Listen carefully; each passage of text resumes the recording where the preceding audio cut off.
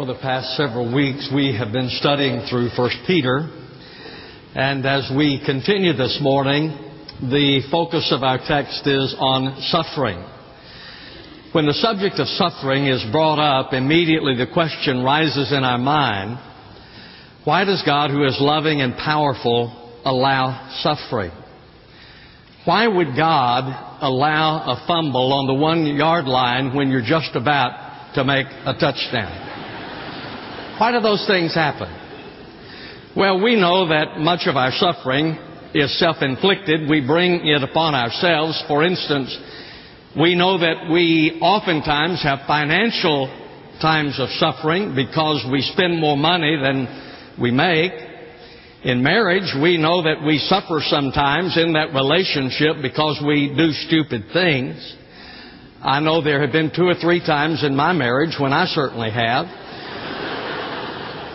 I did hear about a woman who were celebrating their 60th wedding anniversary, and so they were having a party for them, and the husband kept referring to his wife as sweetie and honey and sugar and pumpkin and so forth. And so there was a man who was a guest there, and so he was with the husband a little bit later, and he said, I admire you so much. He said, after 60 years and you still refer to your wife in such endearing terms. I'm just so impressed with that.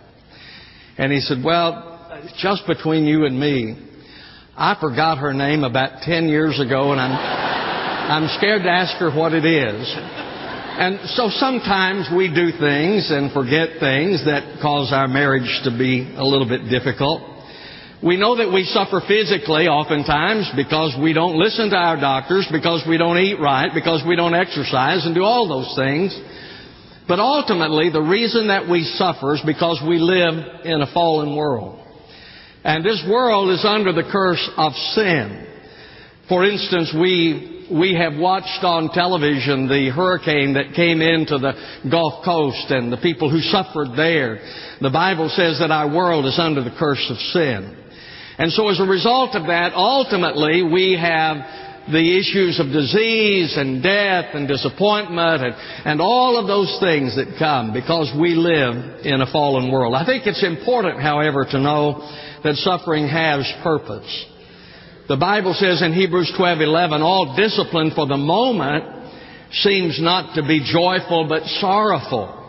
Yet to those who have been trained by it, afterwards it yields the peaceful fruit of righteousness. You see, the truth is our suffering can have a positive impact in our life. Philip Yancey wrote the book, Where is God When It Hurts? And he tells the story of Dr. Brand, who had given much of his life to the study of leprosy. And he discovered in his study that leprosy destroys the nerves. Therefore, there is no feeling within the nerves. And as a result of that, oftentimes, people hurt themselves and they are unaware that they are hurting themselves because they have no feeling. So Dr. Brand concluded that pain is a gift from God that alerts us when we are hurting ourselves. None of us likes to suffer. I want unbridled prosperity and I can do without the suffering. But the fact is, oftentimes we learn more through times of suffering than we do through times of prosperity. Suffering, for instance, changes us. Through the years, I have known so many believers, people that I have pastored, people that I know, some of you. And you have gone through times of suffering, and I've watched that, and others have watched as well. And I've seen how God has changed you as you have gone through those. How you have become stronger in the faith, more committed to the Lord as a result of it. And so we know that suffering can change us, and suffering shapes our life. As we are put in that oven of suffering, it shapes our life and makes us something else. For instance, the Apostle Paul said that he had a thorn in the flesh, and we don't know what that thorn was, but 3 times he went to the Lord asking for its removal, and God said, I'm not going to remove it. My grace is sufficient for you. And Paul says that it is in my weakness that I'm strong. He said, so I will glory, therefore, in my weaknesses, because in my times of weakness, God is strong in my life. David suffered, and as a result, he became an instrument that was honed for the purposes of God. And you and I go through suffering as well, and God wants to use suffering in your life and my life to conform us to the image of Jesus. So, take your Bibles today as we pick up where we left off last time. 1 Peter chapter 4, beginning in verse number 12. Beloved, do not be surprised at the fiery ordeal among you, which comes upon you for your testing, as though some strange thing were happening to you. But to the degree that you share the sufferings of Christ, keep on rejoicing, so that also at the revelation of His glory you may rejoice with exultation. If you are reviled for the name of Christ, you are blessed, because the Spirit of glory and of God rests upon you. By no means let any of you suffer as a murderer or thief or evildoer or a troublesome meddler. But if anyone suffers as a Christian, let him not feel ashamed, but in that name let him glorify God. For it is time for judgment to begin with the household of God, and if it begins with us first, what will be the outcome for those who do not obey the gospel of God? And if it is with difficulty that the righteous is saved, what will become of the godless man and the sinner? Therefore, let those also who suffer according to the will of God entrust their souls to a faithful Creator in doing what is right. Peter begins here by mentioning the fiery ordeal in verse number 12. Beloved, do not be surprised at the fiery ordeal. Now, most of the time when that word is used, it is a reference to metal that is being refined by going through the fire. But Peter is saying that we also face the fiery ordeals in life. We also face those times of refining within us. Barclay says that it is inevitable that we are going to go through times of the fiery ordeal because we are different. He said it is Peter's view that persecution is inevitable. It is human nature to dislike and to regard with suspicion anyone who is different. The Christian is necessarily different from the man of the world. Now, the point that he is making is that we are going to have times in our life when we are suffering because we are different. For instance, look at Shadrach, Meshach, and Abednego. Nebuchadnezzar erected the golden idol and told everyone to bow down to the idol, and all did except Shadrach, Meshach, and Abednego. They were different.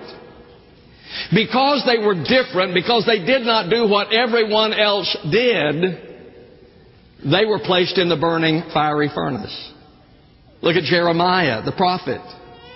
Jeremiah the prophet was preaching a message of judgment when everyone else was preaching a message of peace and prosperity. And so as a result of his difference, his message was different. And as a result, he was persecuted, placed in a cistern, in prison, all because his message was a different message. And ladies and gentlemen, the word different means holy. And because you and I are to be different, because we are to be holy, then we should expect that there are going to be times when we too suffer. In fact, Paul said, indeed, all who desire to live godly in Christ Jesus will be persecuted. All who desire to live godly in Christ Jesus will be persecuted. Did you know that since the crucifixion of Christ, there have been 26 million Christians martyred because of their faith?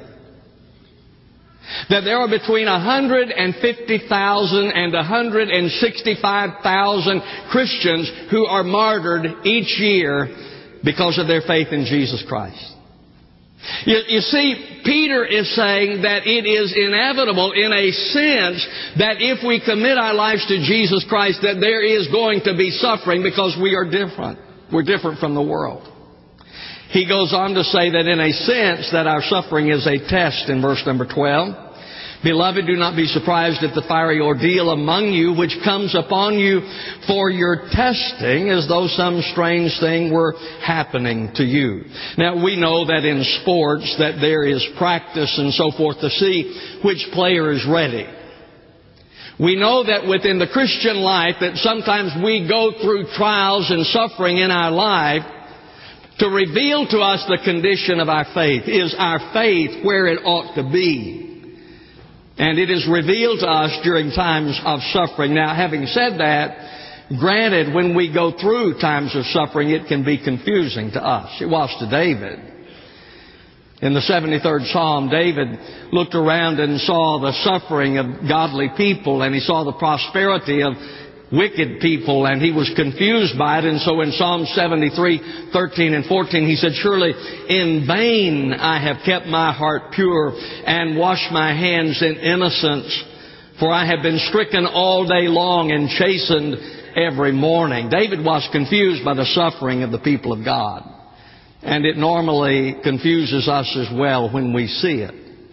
Peter was confused somewhat when he heard Jesus talking about dying on the cross.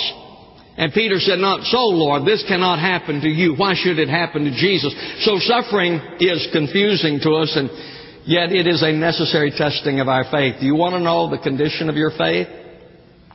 Then you go through a difficult time. When one goes through times of suffering, times of difficulty, then the condition of our faith is revealed to us. He goes on to say that suffering shares with Christ in verse number 13. "But to the degree that you share the sufferings of Christ, keep on rejoicing, so that also at the revelation of His glory you may rejoice with exultation." He says, as we suffer, we identify with His death. Folks, when you are going through times of suffering, you are identifying with the death of Christ. Paul wrote in Philippians 3:10, "That I may know Him and the power of His resurrection and the fellowship of His sufferings, being conformed to His death." So understand when you go through times of suffering that you are identifying in a sense with His death. You also identify with His glory when you go through suffering. Romans 8:17 says, "If indeed we suffer with Him, in order that we may also be glorified with Him."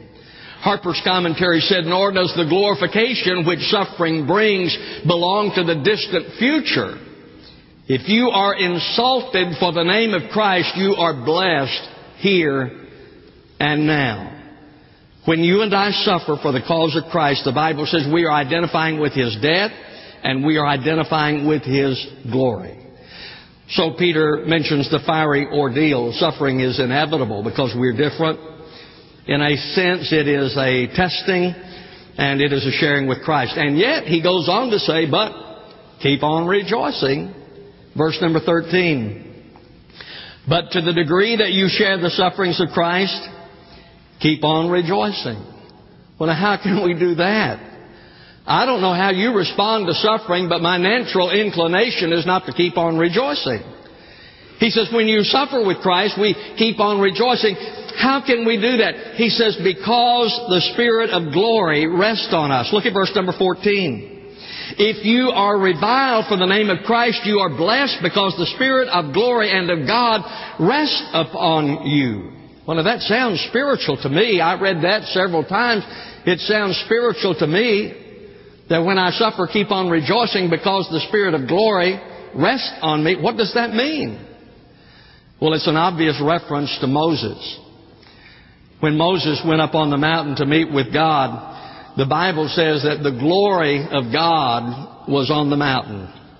The Scripture says in Exodus 24:17, "And to the eyes of the sons of Israel, the appearance of the glory of the Lord was like a consuming fire on the mountaintop." All right, so Moses then went up on the mountain to meet with God, and the Bible says that the glory of God covered the mountain.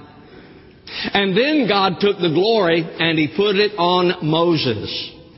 And Moses' face would shine as a result of the glory of God. So the Scripture says in Exodus 34:35, the sons of Israel would see the face of Moses, that the skin of Moses' face shone. So Moses would replace the veil over his face until he went in to speak with them. So the glory of God was so strongly on Moses that he had to put a veil over his face because his face was shining. The Bible says the Spirit of glory filled the tabernacle when it was dedicated in Exodus 40:34. Then the cloud covered the tent of meeting, and the glory of the Lord filled the tabernacle. The Bible says that the Spirit of glory filled the temple in 1 Kings 8:10 and 11.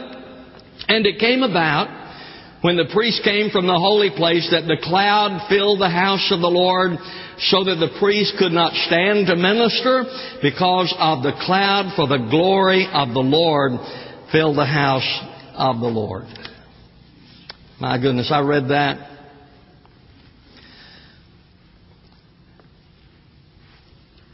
I said, Lord, would your glory so fill this place that we couldn't sing and we couldn't preach? We just glory in you. That's what happened in the temple.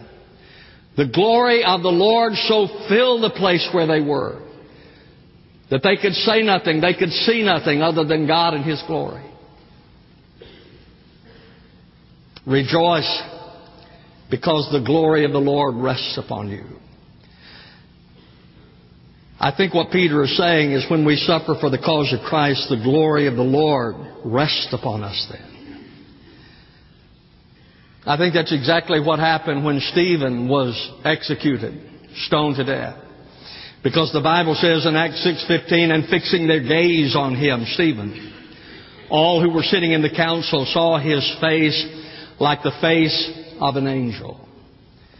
When Stephen was being stoned to death because of his faith in Christ, the Bible says that his face looked like the face of an angel. I don't think Paul ever got over that. In fact, I think that was always in Paul's mind, and probably one of the things that brought him to faith in Christ, because he could not get past that.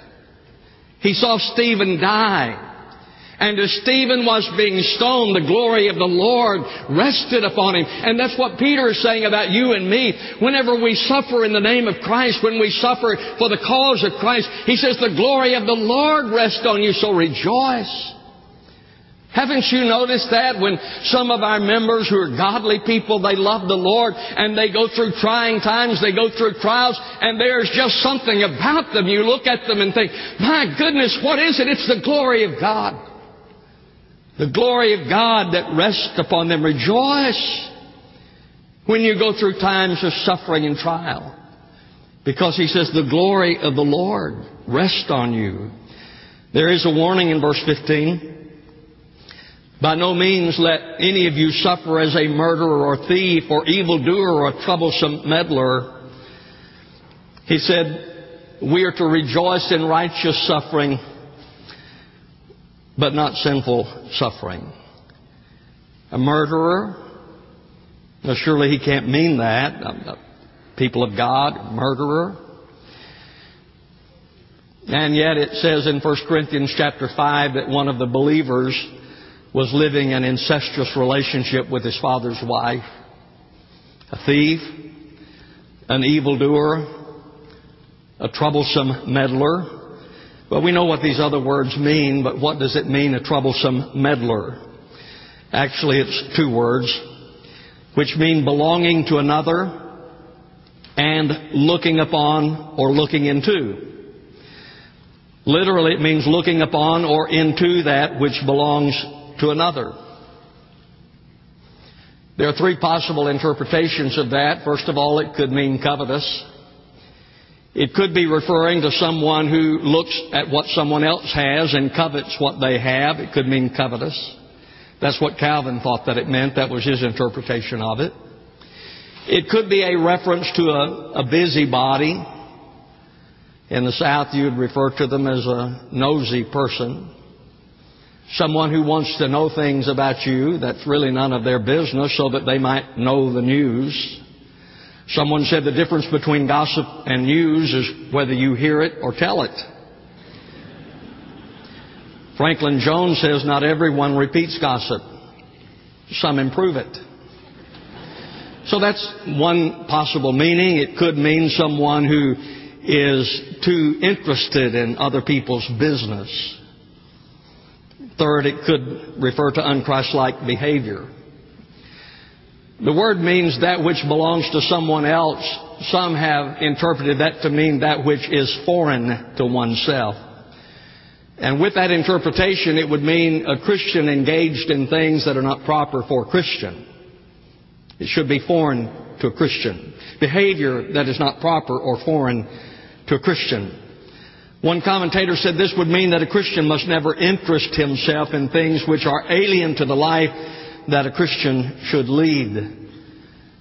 Folks, if we are children of God, and this is one of the things that is very disturbing to me, concerning to me, that when I see the studies that are done, and I repeatedly read that there is very little difference between someone who says that they are a Christian and someone who does not claim to be a Christian, very little difference in their life, that probably is what that is referring to.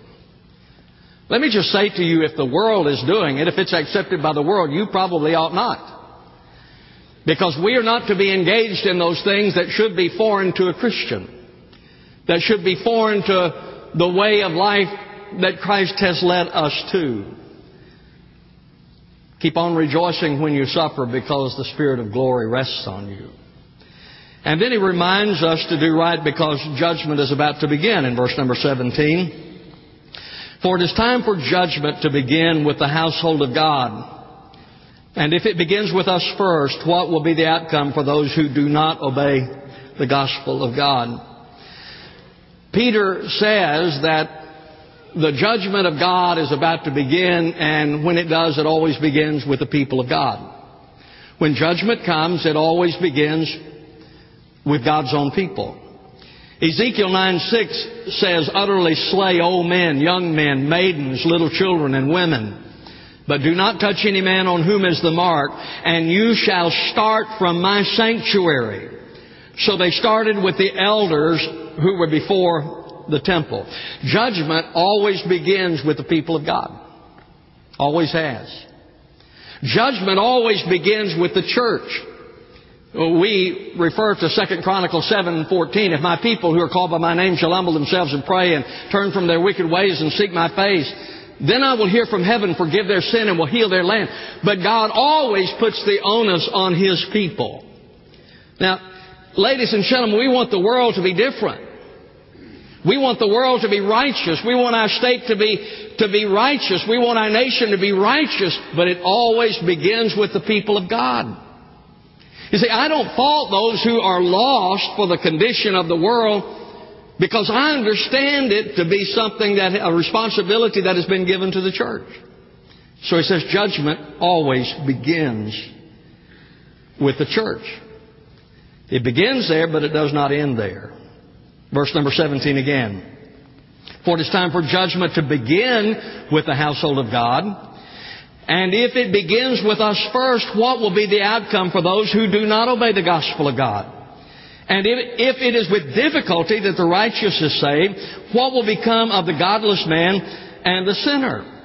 So he says that if it is bad for us, the judgment of God is bad for us, how much worse will it be for the unbeliever? Harper's commentary said, if God's elect have to pass through such hazards and trials, the reflection that should stiffen their resolution and redouble their courage is that words cannot describe the irreparable fate awaiting the impious and sinful. So he's talking about the judgment here. He says the judgment of God is coming. He said it always begins with the house of God. And so he says, therefore entrust your souls to God. Verse number 19. Therefore let those also who suffer according to the will of God entrust their souls to a faithful Creator in doing what is right. No matter what we face, we trust ourselves to God. The word entrust that is used there. And in the ancient world, in Peter's world, they did not have banks. And so when someone was going on a trip, they would take their valuables, their treasures, and they would leave with a trusted friend, because there was nowhere else to store them. And so what he is saying is that we entrust our souls to God. Our souls are entrusted to Him, who is the faithful Creator. You know, that is interesting because I just learned that the word Creator that is used there is only used this one time in the New Testament. Only once in the New Testament is God referred to as Creator. But it is here. Why?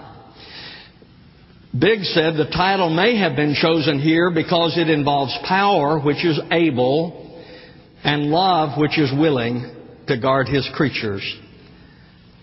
Paul said something similar. We sang it earlier in 2 Timothy 1:12. For this reason I also suffer these things, but I am not ashamed, for I know whom I have believed, and I am convinced that He is able to guard what I have entrusted to Him until that day. Peter is saying that judgment is coming. It begins with the people of God, but it does not end there. He says, therefore, as the people of God, we are to entrust our souls to God.